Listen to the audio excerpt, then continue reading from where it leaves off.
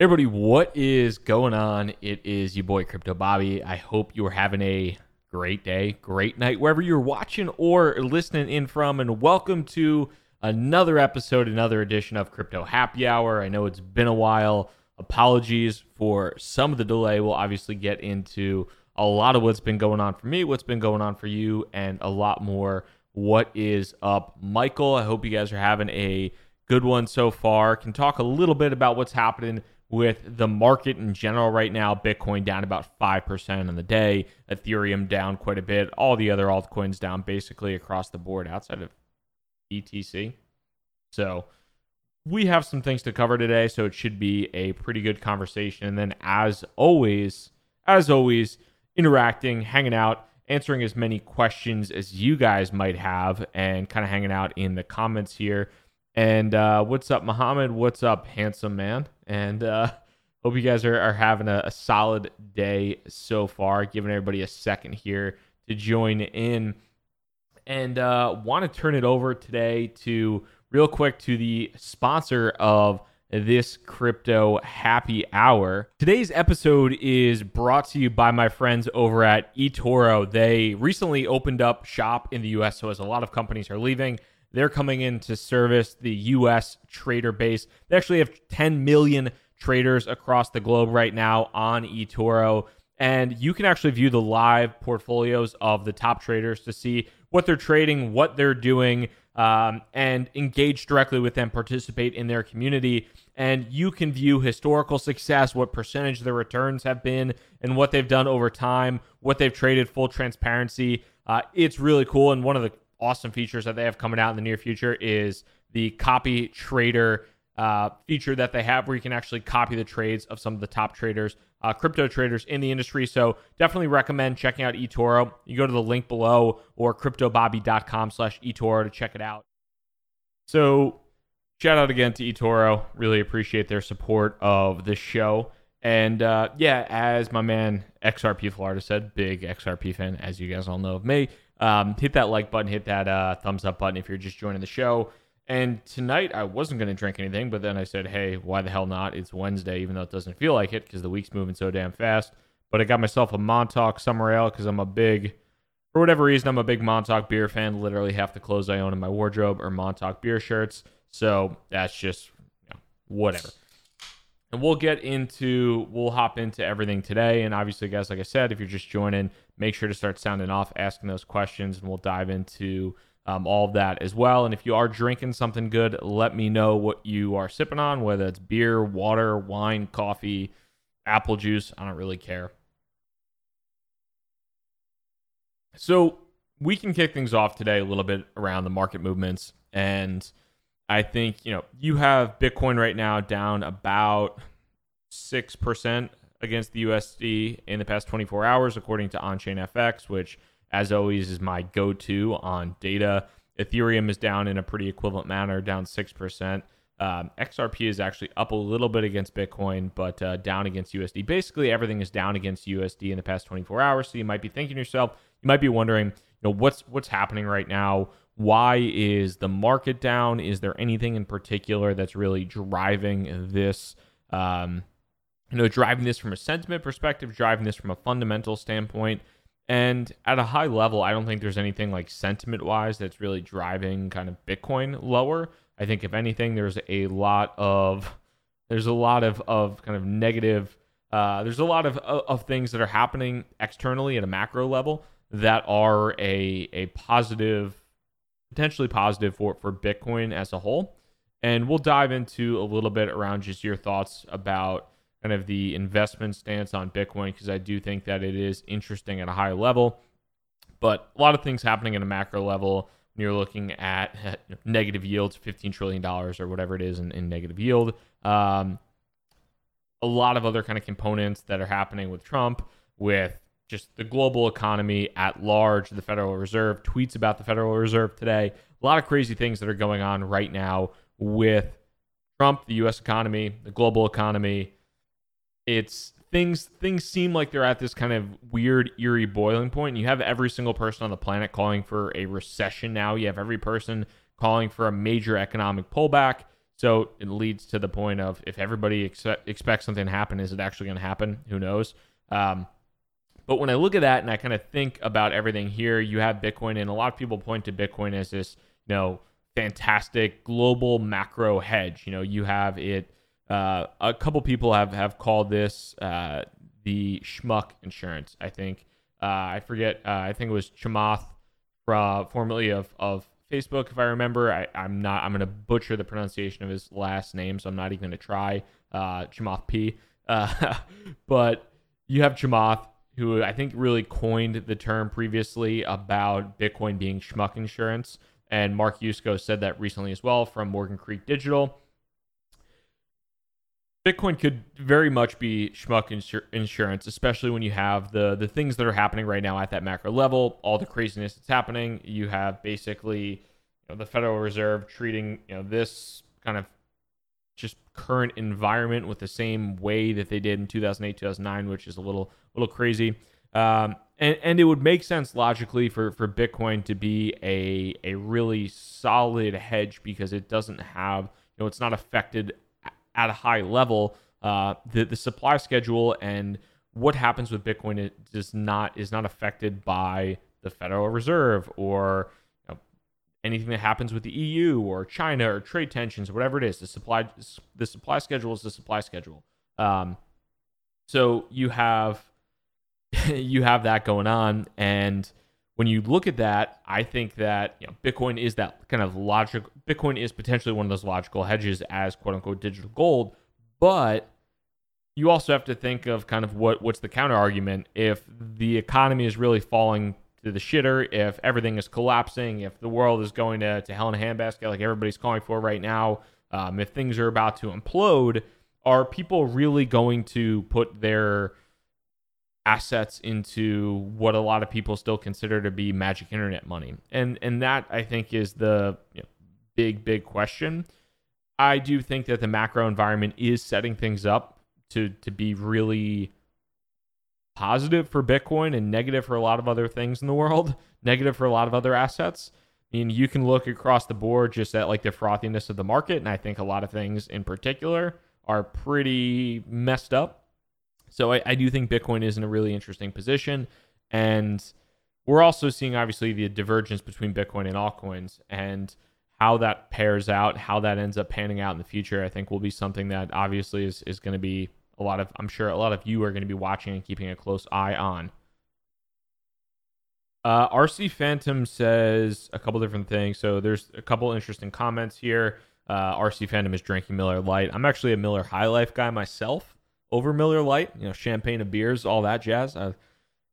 Being in Brooklyn, for whatever reason, Miller High Life is like the go-to hipster beer, and I kind of love it. So that's Miller High Life is my jam.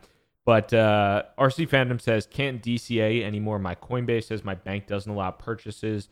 WTF? That might be an individual bank thing. I would check that out. I would also check out Square in the Cash App. I don't know what you're DCAing in.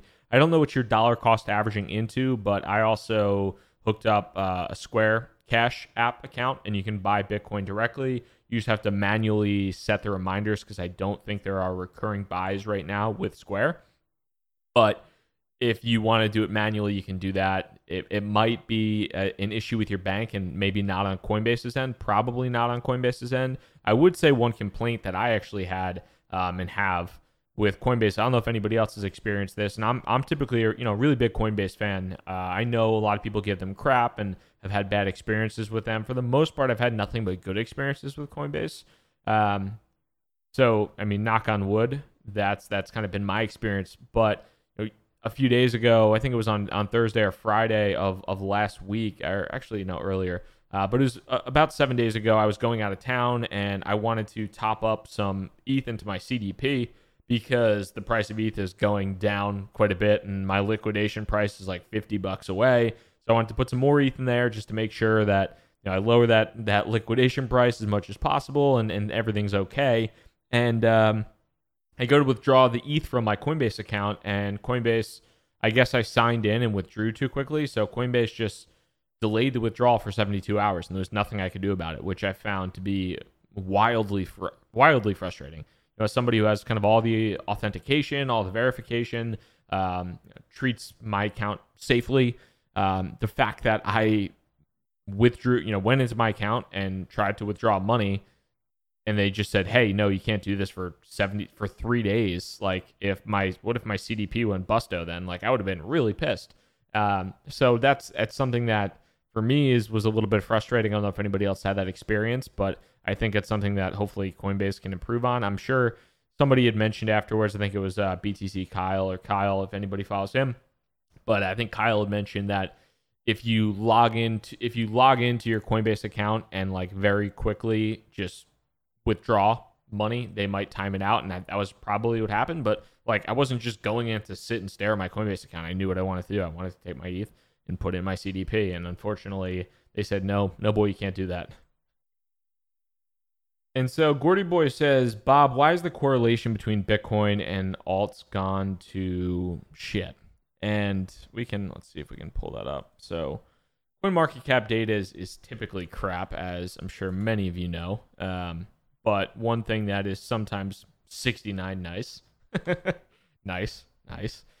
That's my maturity level there for you folks. But the Bitcoin dominance has really has done nothing but move up since May of 2018. There was obviously a massive altcoin bubble in late 2017, early 2018 that brought the Bitcoin dominance all the way down to 33%. And then you had another kind of mini altcoin bubble in March and even into a little bit into April, or actually it was into April of 2018. There was a nice little pop where a lot of money kind of cycled out of Bitcoin and into altcoins. And since then, since really the last day of April in 2018, you've had this kind of consistent bleed out in altcoins to Bitcoin. And it's due, I think, to a number of reasons. Number one, I think a lot of people out there look at Bitcoin as something that is exactly what it says it is, and it's not trying to be anything else. And you have a growing number of firm believers in what Bitcoin is, as well as a growing amount of infrastructure around investing in Bitcoin, and not necessarily as much in investing in other crypto assets. Bitcoin remains the most liquid by far. Bitcoin remains having, from an investment perspective, the most kind of investment options built out for it, especially from an institutional standpoint. And then also when you're looking at Bitcoin or Bitcoin dominance increasing, you have the fact that many altcoins out there were either outright scams or things that simply did not need a blockchain, did not need an ERC20 token, did not need a token. And that kind of realization has slowly occurred over time. If you're looking at the vast majority of ICOs that occurred on Ethereum or on a variety of other platforms, they might be companies that have great intentions. They might be building interesting technology, but the fact is, I don't think any teams have necessarily nailed "quote unquote" token economics well. Like there are minimal teams that really have a strong incentive around token economics. And if you look at those teams, I think it is mostly geared towards centralized exchange tokens and coins, because they are the only things that out there that kind of have a reason to own those assets for the most part. For most ERC20 tokens, they're utility tokens, but nobody's actually using them for the intended purpose. You look at something like BNB, yes, you can certainly argue that you might not like everything that Binance does. You might not like certain elements of their business, but the fact that they buy tokens back, the fact that they burn them when you use them for fees, there is a reason to buy BNB. There is a reason to hold BNB for a lot of different people, and that actually affects supply and demand. Same thing, like a lot of people don't like Bitfinex, don't like Tether, whatever. The stuff with Leo. Leo is also another thing where the buyback, the supply and demand of that asset, to me, is one of the only kind of clear other assets out there where it might make sense to buy it from a speculative perspective. Yeah, there's a lot of risk there associated with Tether and the NYOAG and a lot of other things there, but definitely something that I think is kind of worth keeping in mind. So Stefan Mendoza, shout out, man. What's going on? Always good to talk to you. So two things, and then they're both actually on CoinDesk here. So this is something that I think is sweet. So if you guys don't have Lolli yet, I would recommend you go to cryptobobby.com/Lolli, LOLLI. That's my ref link, but helps me out, helps you out. If you want to just earn Bitcoin back, doing it with Lolli is one of the easiest things to do. So I would recommend, if you don't have Lolli yet, use it. It's super easy. It's just a Chrome extension. You don't have to pay for anything, and you get Bitcoin back. And now they have a new partnership with Postmates. They have a bunch of other ones that have come in. You buy groceries online with Safeway, Hotels.com, Walmart. Lolli's really been crushing it with partnerships. Alex Edelman, who I had on the show before, super, super nice guy. They're executing really well. Like, he's done this before. They're going to do it again. This is one of those business ideas, at least in my mind, that like so obvious, so smart of them to do, and they just are nailing it right now. So I hope they continue to crush it. But yeah, with Lolli, that's definitely a big partnership, and I think it's pretty awesome, and it's cool to see them continually roll out new news, new partnerships, and have a product that you can use and quote unquote stack sats with, and do some really awesome things. And then on the other end of the spectrum too, so I tweeted about this a little bit today. Somebody else mentioned it. Let's see if I get. So if you guys don't have this one, it's kind of similar to Lolli. I've talked about this in a previous episode. But if you don't have Pay, go to getpay.com, and I have a code there. You get $5 if you use it. It's Bobby.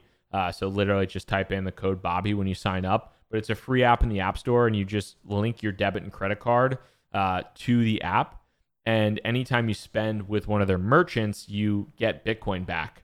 So you don't even have to do anything differently. You just have to link up your credit and debit card. And they use Plaid, which is one of the most common. They use Plaid, which is a multi-billion-dollar banking API company. Like super, super common, well used. It's used by Betterment, Acorns, and a bunch of other companies out there. American Express, you can see here, Coinbase. So pretty legit as far as like the technology provider they use to connect to your bank. So people have had some questions about that. But yeah, I would check out Pay. Just go to getpay.com too, and then type in Bobby. And that's a great way to just earn yourself a little extra Bitcoin in addition to Lolli as well. And then, yeah, going off of that, when Stefan says Crypto Bobby will have reached Nirvana when Lolli adds the New York Jets. Well, I actually typically buy Jets tickets on StubHub, and they have StubHub, so we're good. I can earn Bitcoin back buying Jets tickets now, which is pretty sweet.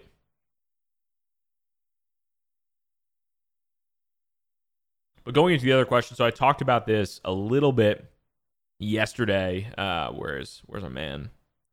So Square made a cool hire, Matt Corallo. I talked about this yesterday, and then I also talked about this a little bit in my Line of Work newsletter. If any of you guys don't read this, I'll post it in the chat here for you so you can take a look. So I'll post it in the chat. So I actually write it's a bi-weekly newsletter now. Apparently, I can actually write English on paper too, in addition to talking and drinking beer. But I write a little newsletter now about the things that are happening in the crypto space, where that involve talent, hiring, salaries, careers, that type of thing. So I called it Line of Work. Get it? Called it Line of Work, and I'll put in put in that link there, so you can actually subscribe to it if you want it in your newsletter, or you can just read it on my website when it comes out. But there were a couple different things that I thought were pretty interesting this week from like a talent perspective, and one of those things was indeed the hiring of Matt Corallo at Square. And why I think that's cool is a couple different things. So if you're not familiar with Matt Corallo, he's on Twitter, I believe, at the Blue Matt. And I heard him speak at a Lightning meetup a while ago. I really liked what he had to say. He just had like a super refreshing take on development and kind of the pace of Bitcoin and what his interests were. And it was like a very non-combative, just seemed like a really genuine, nice guy. And I kind of liked his approach to things. So I was really excited when I saw he was hired by Square.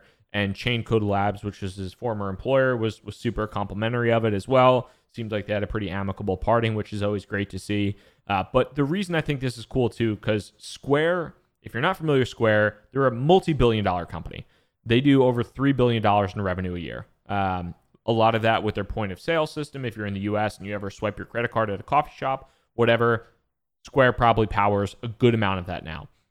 So they have this massive business, and then they have this tiny, tiny little piece of the pie that's Bitcoin related with a Square Cash App that they've built, where you have the Cash App and you can buy Bitcoin through the Square Cash App. People have started to do that more and more often. They like the service that they get, so they have a good time. Peace, Shooter McGavin. Thanks for joining in on Twitch, brother. Take it easy, man. So they have the Square Cash App, and why I think it's cool that they kind of have why their approach is interesting, why their approach is cool, is because they have this massive business. They don't necessarily need to rush into things. They don't need to rush into adding a bunch of assets. They don't need to do anything that might compromise their morals or do anything for the sake of a profit or pleasing investors because their entire business is built on crypto, or get a ton of pressure when things go bad with the market, because they're basically insulated from the market, because it's kind of a small arm of Square. They can move slowly, move intentionally, play the long game, which I think is a different approach than most of the crypto companies, because you have all these crypto companies that are in this like head-to-head competition. A lot of them have VC investors. I'm sure they're getting a ton of pressure from investors. Maybe they're trying to go public at some point in time, whatever it might be. It's a very competitive environment, and they might do things that other people in the industry might not agree with. Maybe their own employees don't even agree with it, but they're trying to just stay as competitive as possible. And Square can kind of let other people make mistakes while they move slowly and intentionally.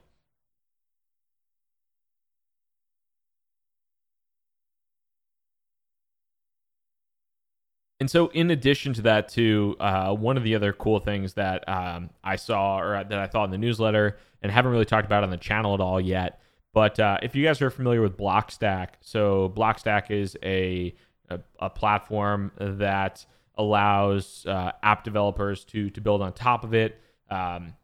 Pretty interesting stuff. They also have their token approved by the SEC or their token offering approved by the SEC for unaccredited investors. They spent a lot of money, worked with a lot of lawyers so that unaccredited investors could buy the Stacks token. But outside of that, they had something that I thought was pretty interesting, where they just partnered recently with Lambda School. So if you guys haven't seen Lambda School, their CEO is always all over Twitter.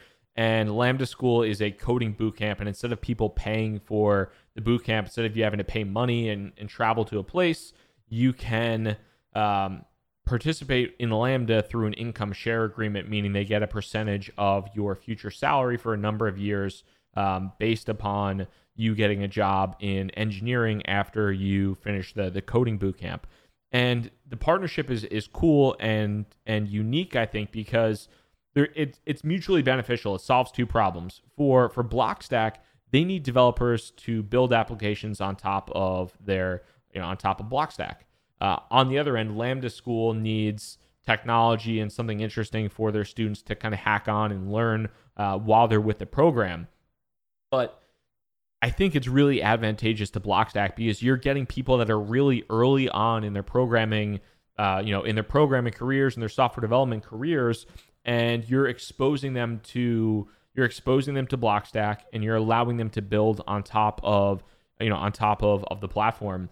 And it's even pretty interesting too, because Blockstack has this like app mining rewards program where right now they give away $200,000 a month to the top apps that are listed in their app store, and they're, I think, moving that up to like $1 million. So if you are a student, you're developing in Lambda School, and you build an app that all of a sudden rises to the top, and you start making whatever it is, $10,000, $15,000, $20,000 a month, $5,000 a month, who knows, but making money in Stacks tokens through that, that might be something where, hey, there all of a sudden you just have this feeder program. So I think it's a really interesting way for them to kind of kickstart the network and also get in early while they have these people doing this. So yeah, I would definitely check out the newsletter if you don't check it out. I put a link to it. In the comments, and then yeah, if you guys have any questions about proof of work as well, or excuse me, proof of work, line of work and proof of talent, I'm getting all mixed up of my own company. But if you have any questions about proof of talent, I was happy to answer those too. But yeah, it's been super fun building. So Stefan Mendoza mentions, what are your thoughts on Coinbase acquiring Xapo? Good and bad. IMO, in Stefan's opinion, good and bad. They're a somewhat trusted custodian, so better business for them, but also more centralization of the coins. So we can see if we can pull that up.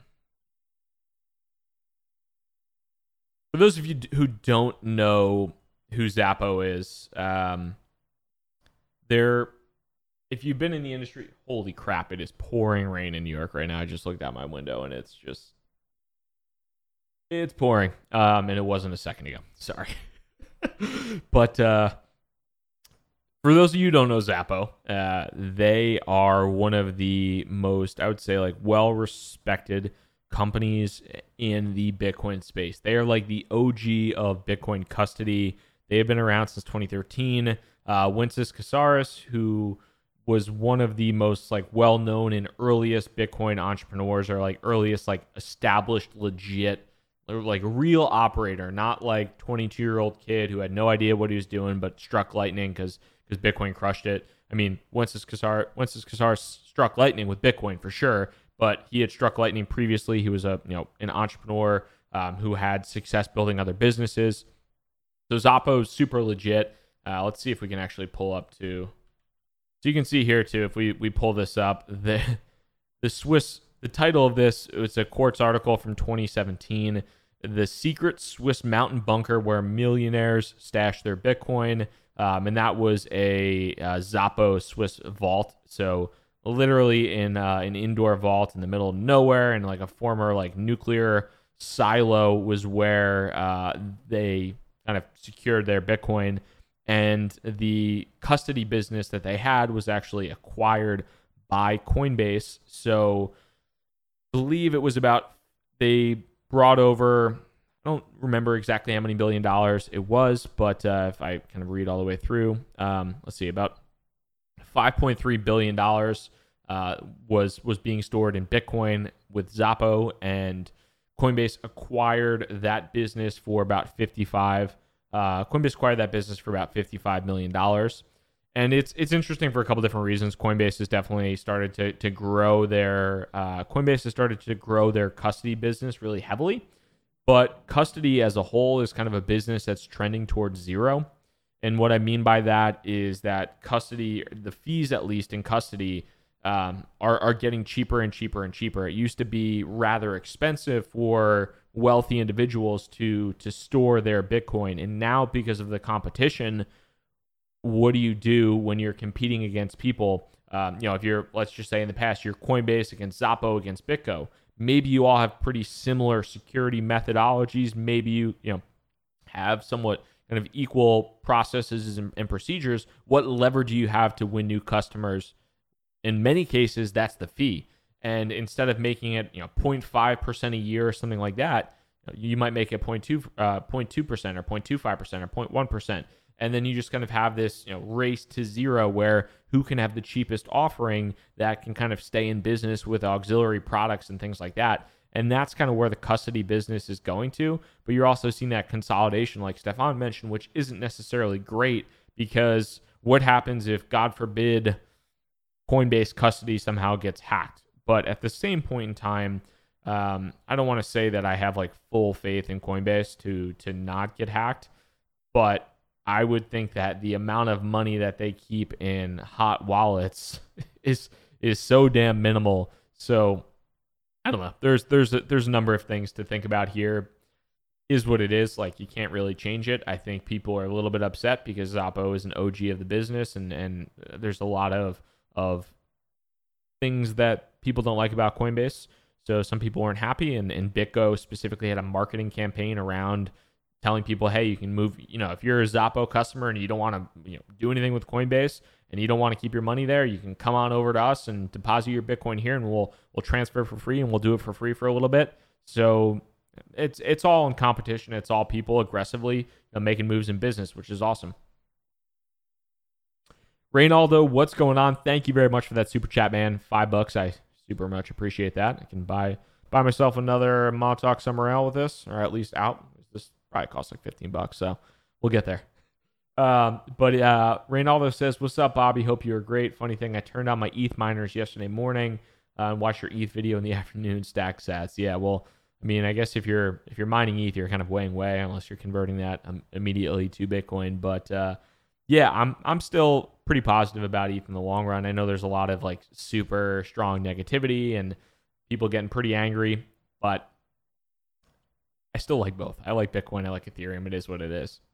I know that's passe, and you're not allowed. You have to like one or the other, and you have to want to beat somebody over the head who likes the opposite. But I kind of like both, so that's what I'm sticking with, and that's what I like.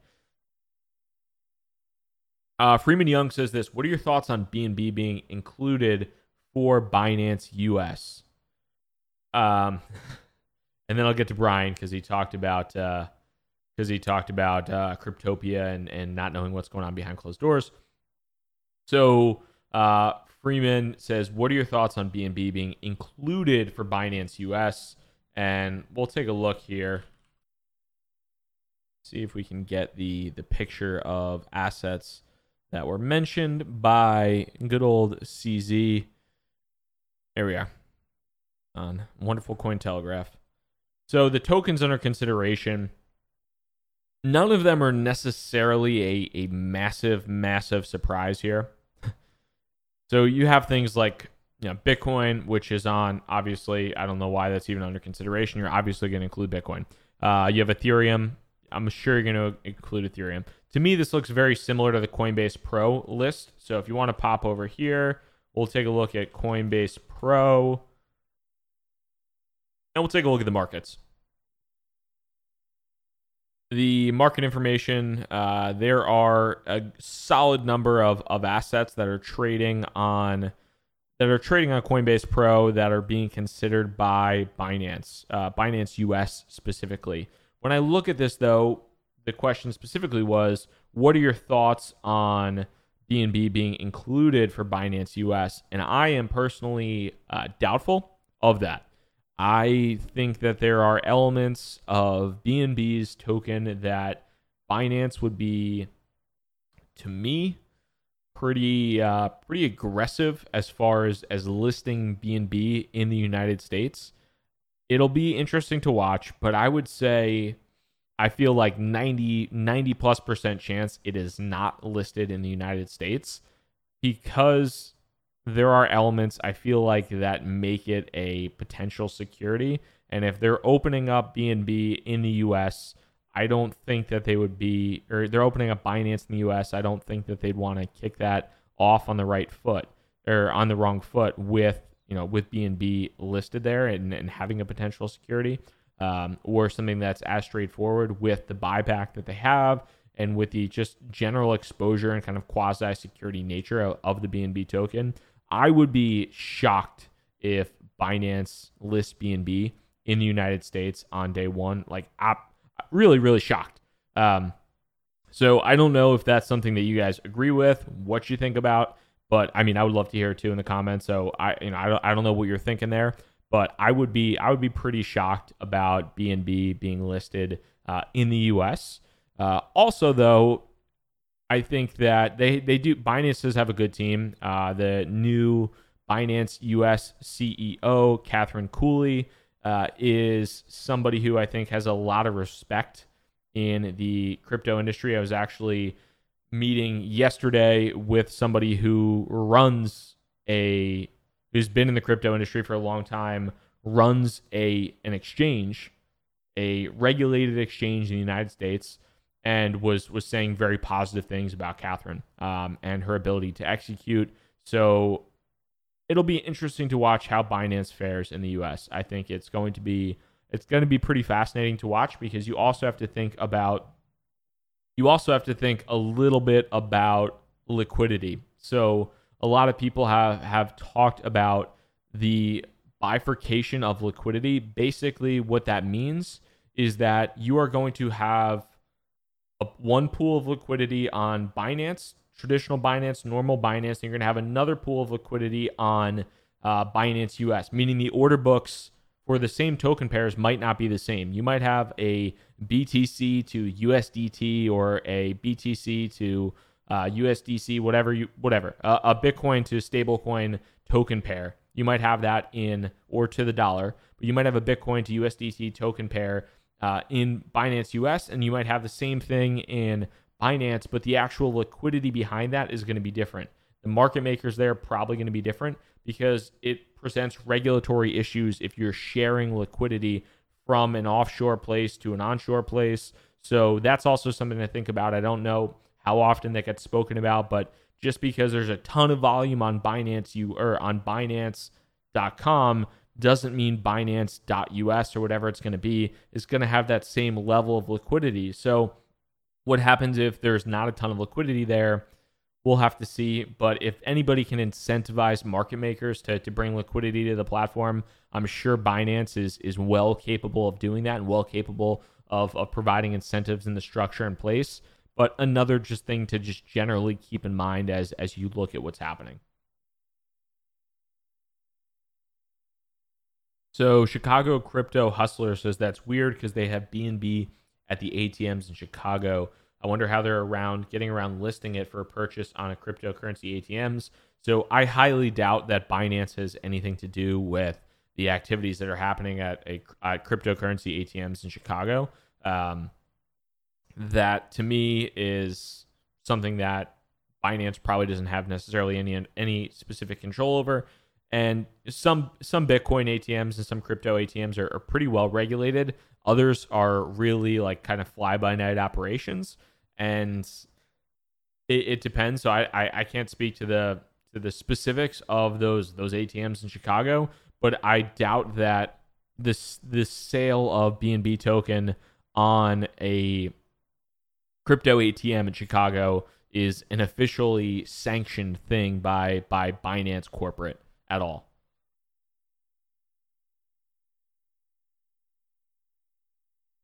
And so Brian mentioned this previously when we were talking about Coinbase and Xapo and just my general, I think, confidence level in Coinbase from a security standpoint. And so Brian says, you really don't know what's going on behind closed doors. Could be like Cryptopia. It could, but it's not. I'll just say that. Like, the sophistication, the talent behind Coinbase, whether or not you like Coinbase, the sophistication and the talent that is behind Coinbase and working on their product is light years ahead of anything that was done at Cryptopia. Like literally light years ahead of what they've done.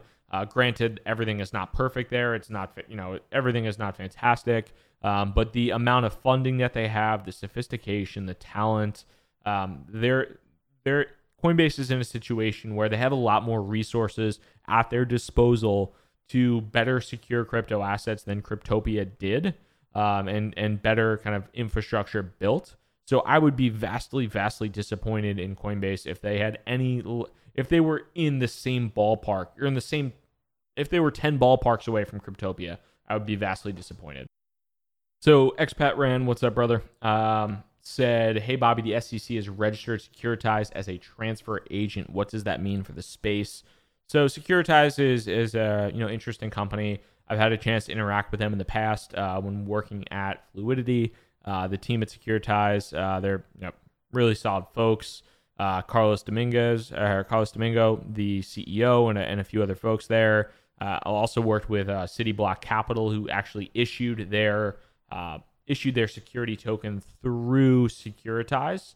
So it was one of their initial customers. Securitize, I think, has like 43 customers according to this, and they've helped companies raise $200 million to their platform. There are a number of things that happen behind the scenes when you transfer ownership of a security token. Transfer a security token, at least in the United States, a quote unquote a real security token is a security.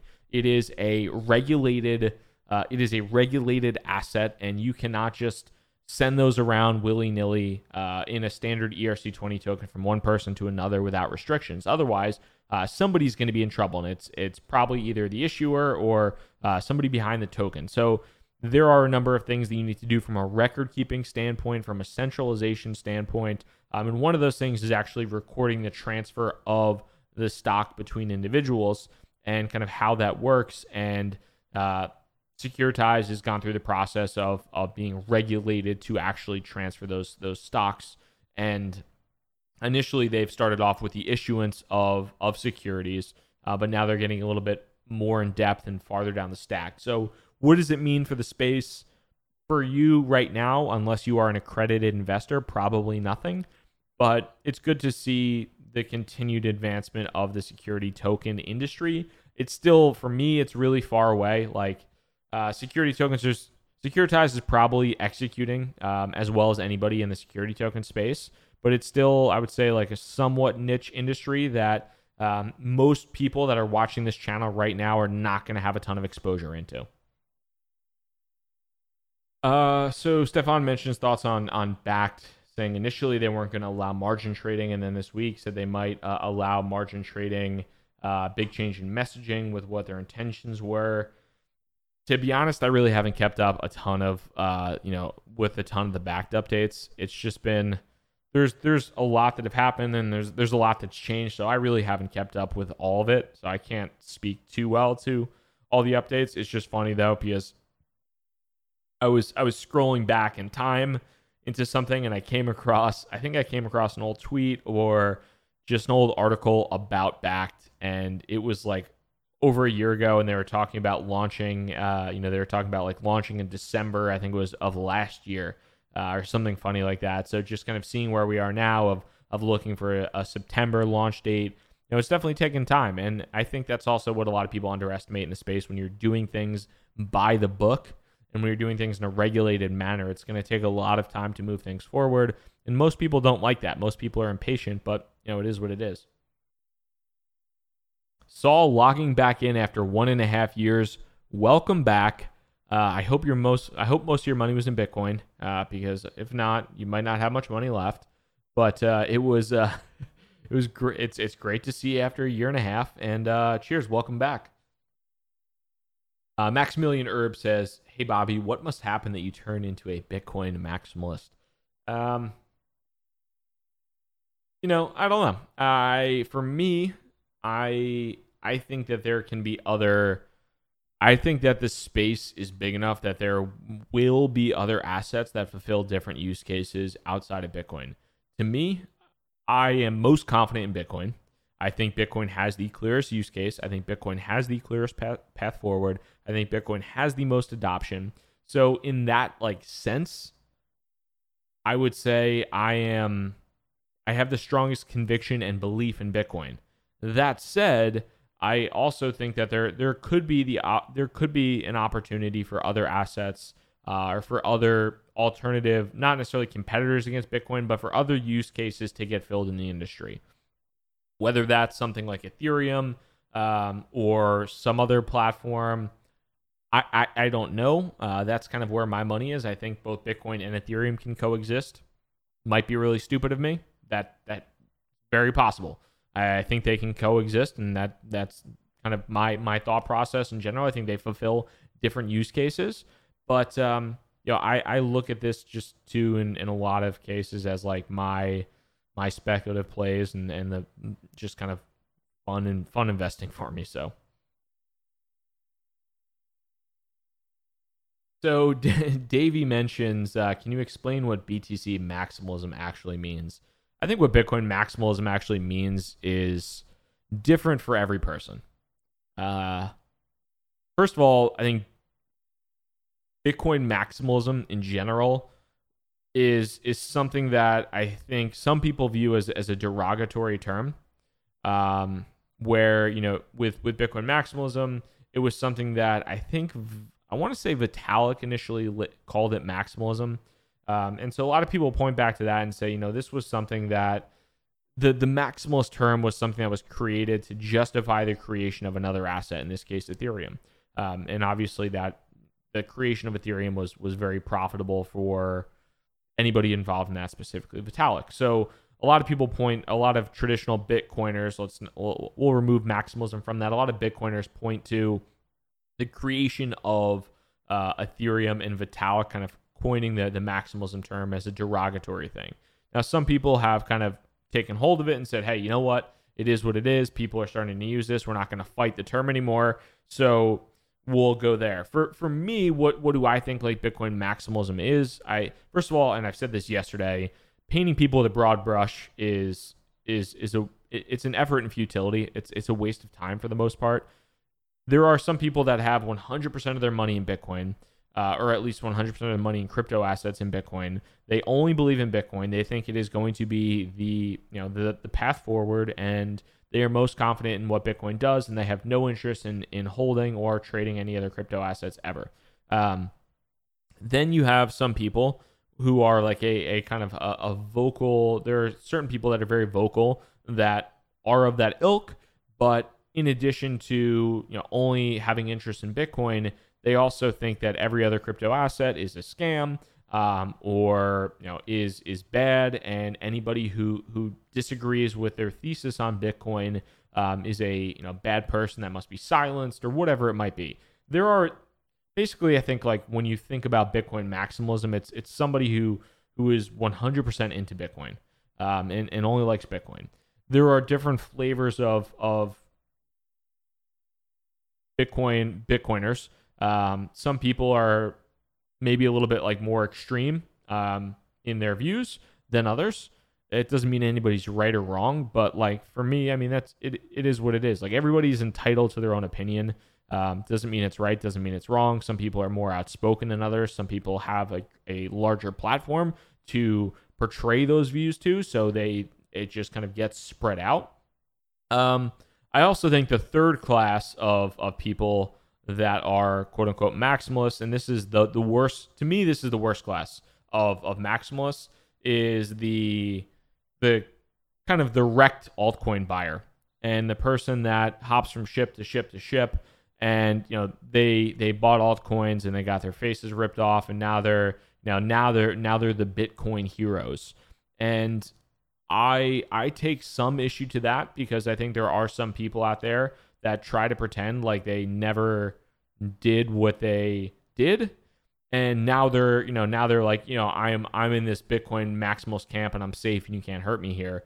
And then there are just the true OGs that have kind of always been into this stuff and have kind of been standing up for it. But like there's definitely an element now of fake maximalism from some people, because I do think it is the cool thing to do.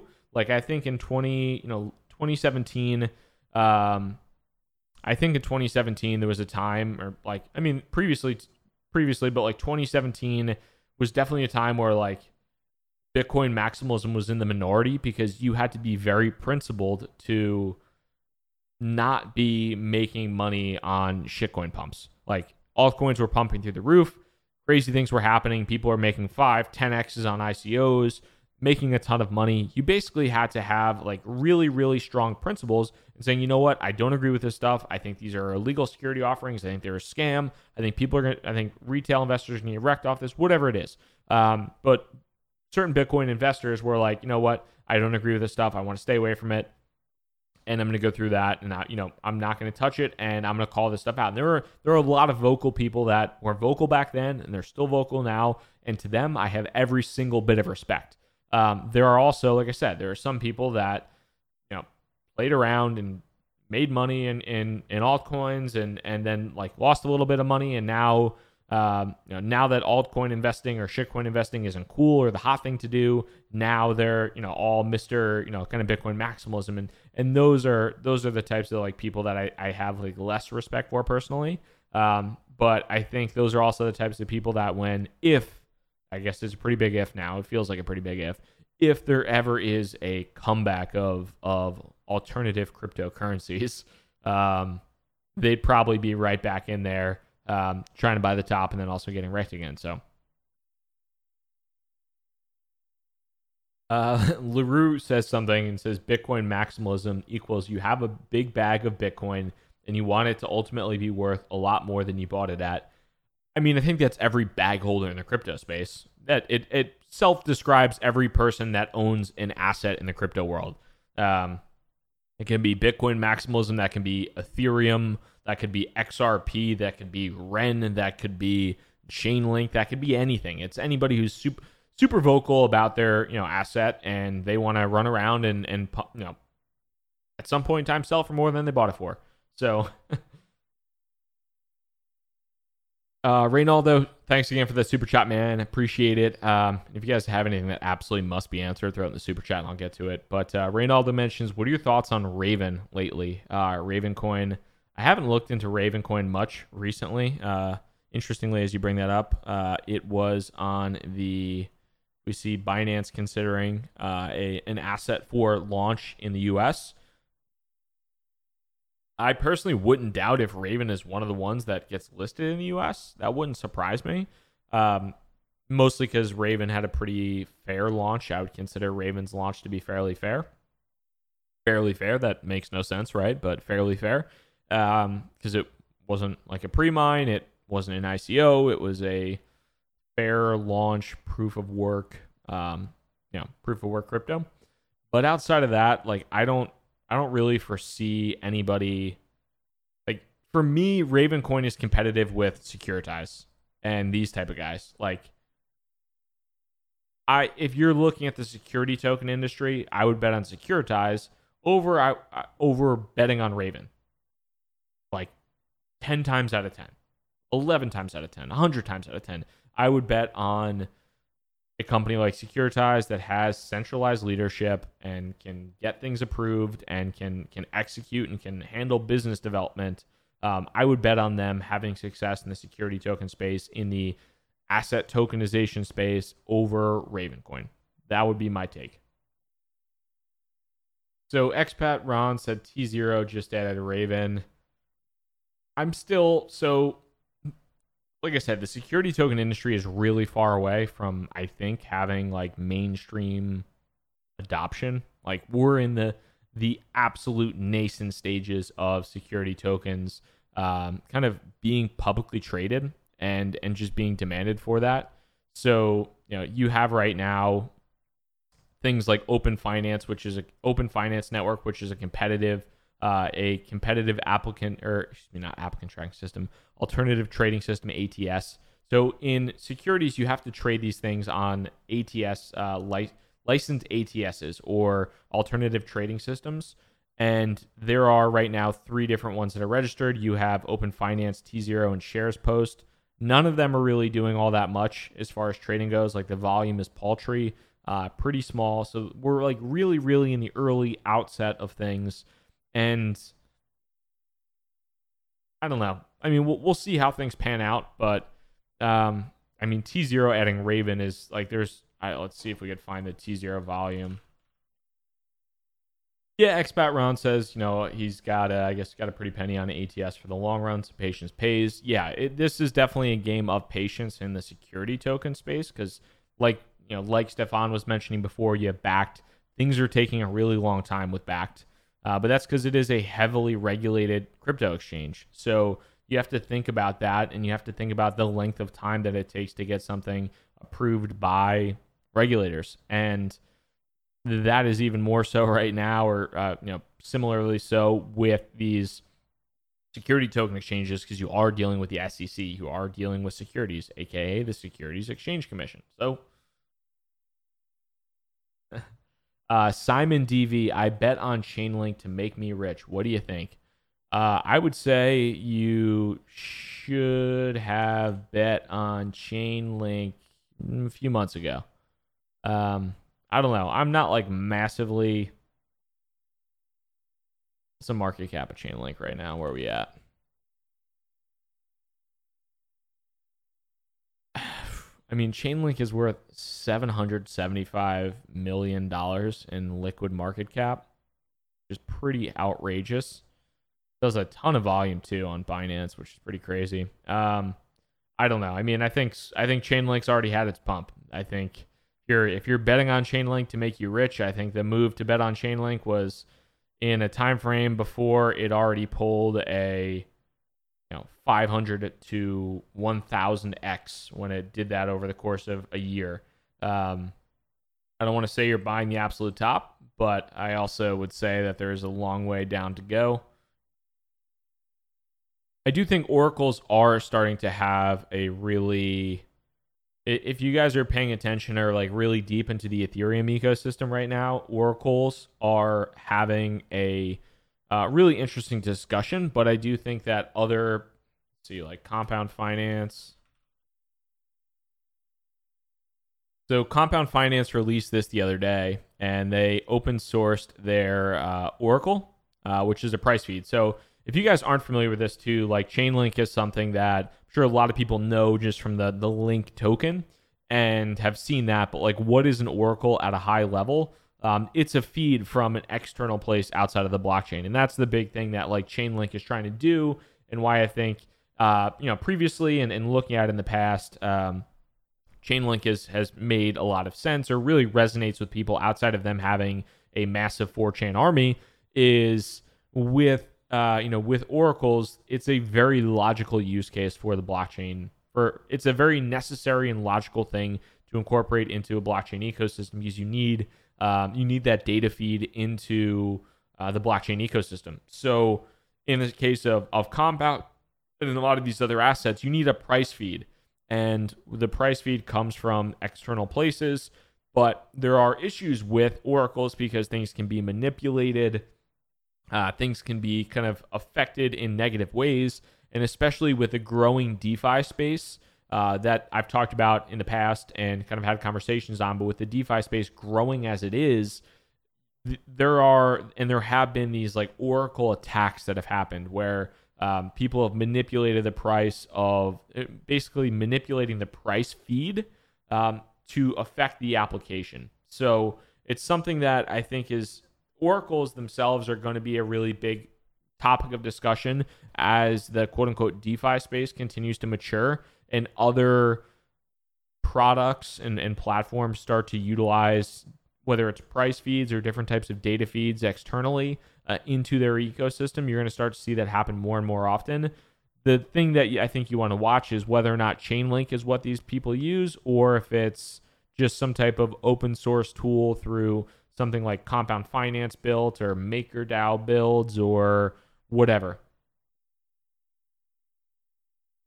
Kevin from VT says, I think alts with no working product will die off soon. I think that's an accurate assumption. I also do think so. The crypto world is interesting because there's almost a perverse incentive. I mean, there are many perverse incentives when you look at ICOs. So there are a lot of issues with ICOs in general. You basically have all this funding up front before you actually build anything. So you give somebody funding up front, like let's say you give somebody $15 million in an ICO. Give them $15 million and they have this white paper and they say, hey, we're going to go build this. What's their incentive to actually build that once they get that money? Well, the incentives are misaligned. They already have the money, so what's the incentive?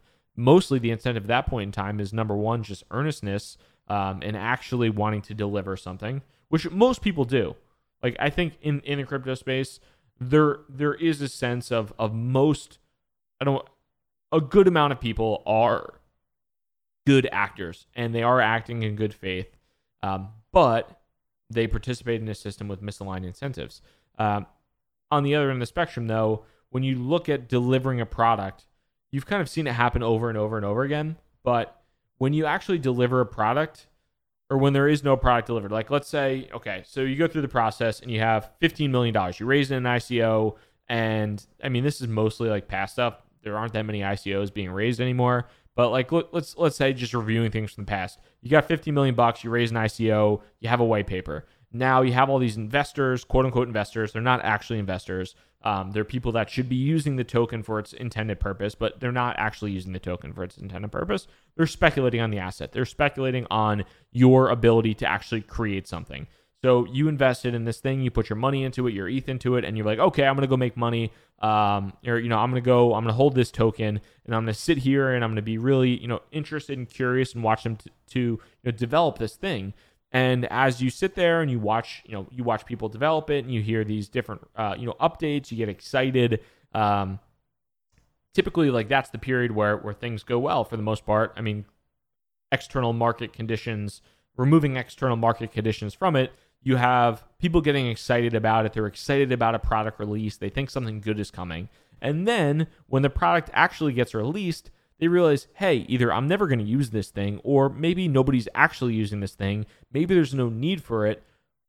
There are a billion things that people realize, but for the most part, what happens when people actually deliver products in the crypto space is it's kind of crickets on users, and the good actors that actually were well-intentioned and wanted to build something and executed and delivered on something, built something cool, built something great, but either nobody's using it or people are using it, but the token that they created didn't have the right incentive structures in place to actually maintain the value at the best case, maintain the value of the token. At the worst case, it drops off the face of the earth. So hence why proof of Buffalo Chicken Wrap coin is a go. Absolutely, it is no joke. I had a buffalo chicken wrap for lunch. So CryptoPhasia says ICO is superior to crowdfunding because at least investors can sell if they no longer like the project. That is that is an interesting point about liquidity. For the most part, you always have options. I wouldn't say for the most part. Initially in like 2017, there was almost instant liquidity on a lot of projects. Whereas, you invested in an ICO, you put your money in an ICO, and you probably got that within a few weeks, like at the max. There were times where, you had things like Sparkster or whatever it was, where, somebody put money into a token and they waited months and months and months for that token. And by the time that token came out, the market had completely changed and nobody had any confidence in ICOs anymore. And nobody had any confidence in like Sparkster to execute. And that token was down 90% the second that thing listed. And then investors were screwed. Like you couldn't even do anything. That thing was just dead and there was no liquidity. It didn't get listed anywhere. Like there was a time where, yes, there was liquidity for these tokens. But in some cases, there were definitely there were a good number of tokens where people raised money and then they never provided an avenue for liquidity, and liquidity is king. And that's also why Bitcoin is still king to this day, because liquidity is king. And if you can move in and out of positions with relative ease and low slippage, you're going to be fine. But if you are in an altcoin at the 700th position on CoinMarketCap that raised $30 million in an ICO and now trades at $500,000 market cap and only trades on IDEX for $75 a day, your investment's shit out of luck at this point in time, unfortunately. Hunter Layton, hey Bobby, longtime listener, big fan. Thank you, I appreciate that, man. Do you see XRP is sitting at its lowest it's been in 2 years? I think it could go lower, unless Ripple stops selling XRP, until Ripple stops selling a couple $100 million of XRP a quarter. I don't think the XRP market is going many places. That's just my personal opinion. So Expat Run says this, when do you think tokens with actual use case and approved by regulators will be valued appropriately? So I have no idea about approved by regulators because I don't know what tokens are trying to be approved by regulators or what regulators. But let's just say this. When will they be valued appropriately? Well, that's the first question. How do you value a token? How do you value any of these assets? There is no clear, specific way to really value any of these assets outside of, honestly, maybe some of the exchange tokens. Like, there are some ways where you can maybe more clearly run analysis on Binance in the BNB token due to volume or projected volume and their revenue and how much they're going to burn. You can do something similar with Bitfinex and Leo. You can do something similar with some of the other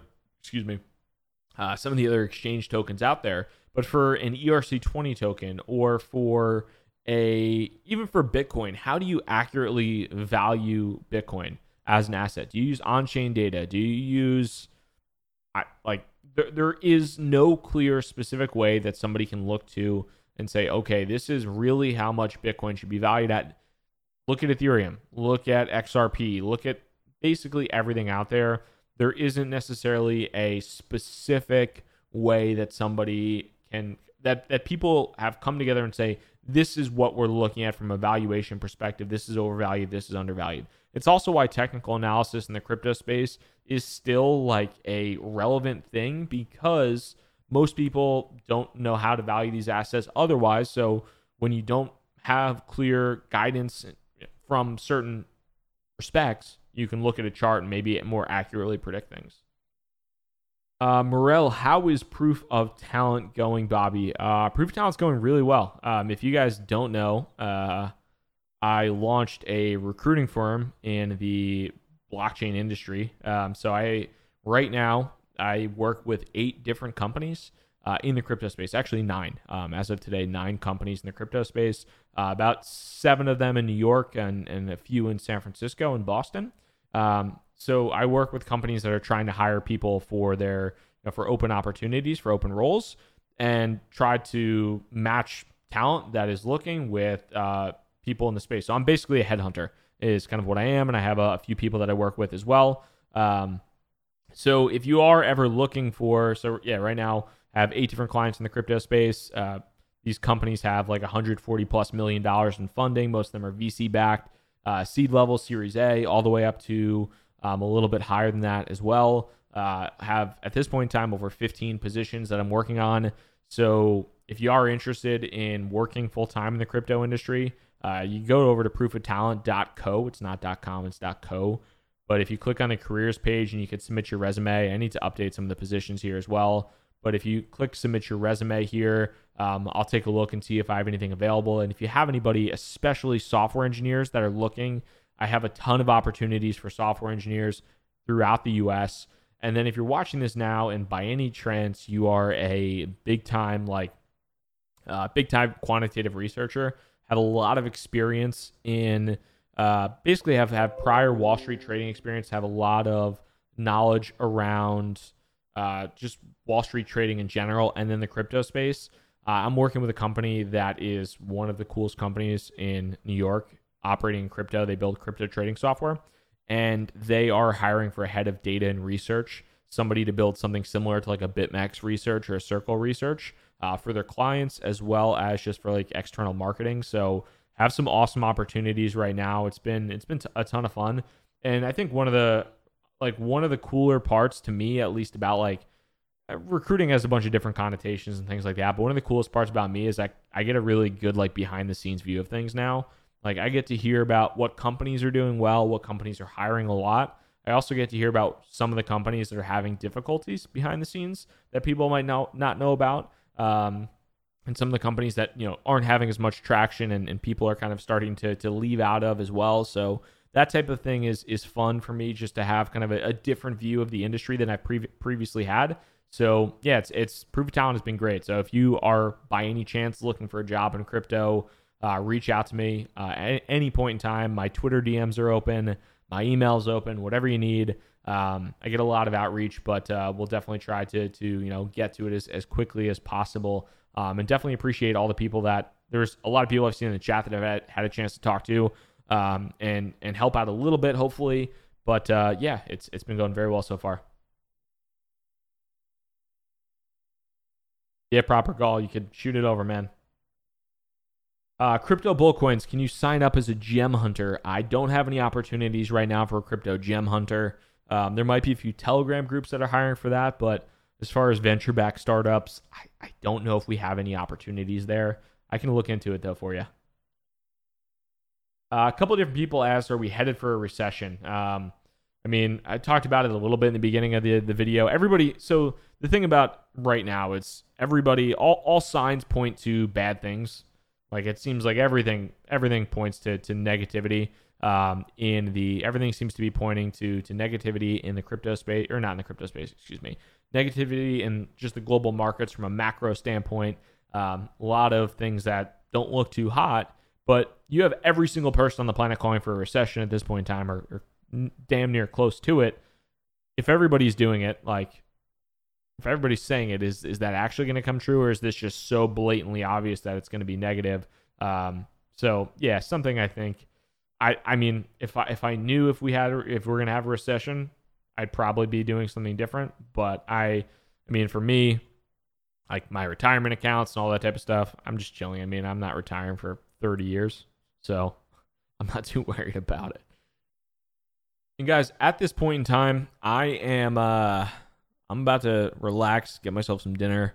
I appreciate y'all hanging out with me for the past hour or so. If you enjoyed this video, make sure to hit that thumbs up button. If you're listening on the podcast later, thank you as well. And if you are new to the channel by any chance on the planet, make sure you hit that subscribe button.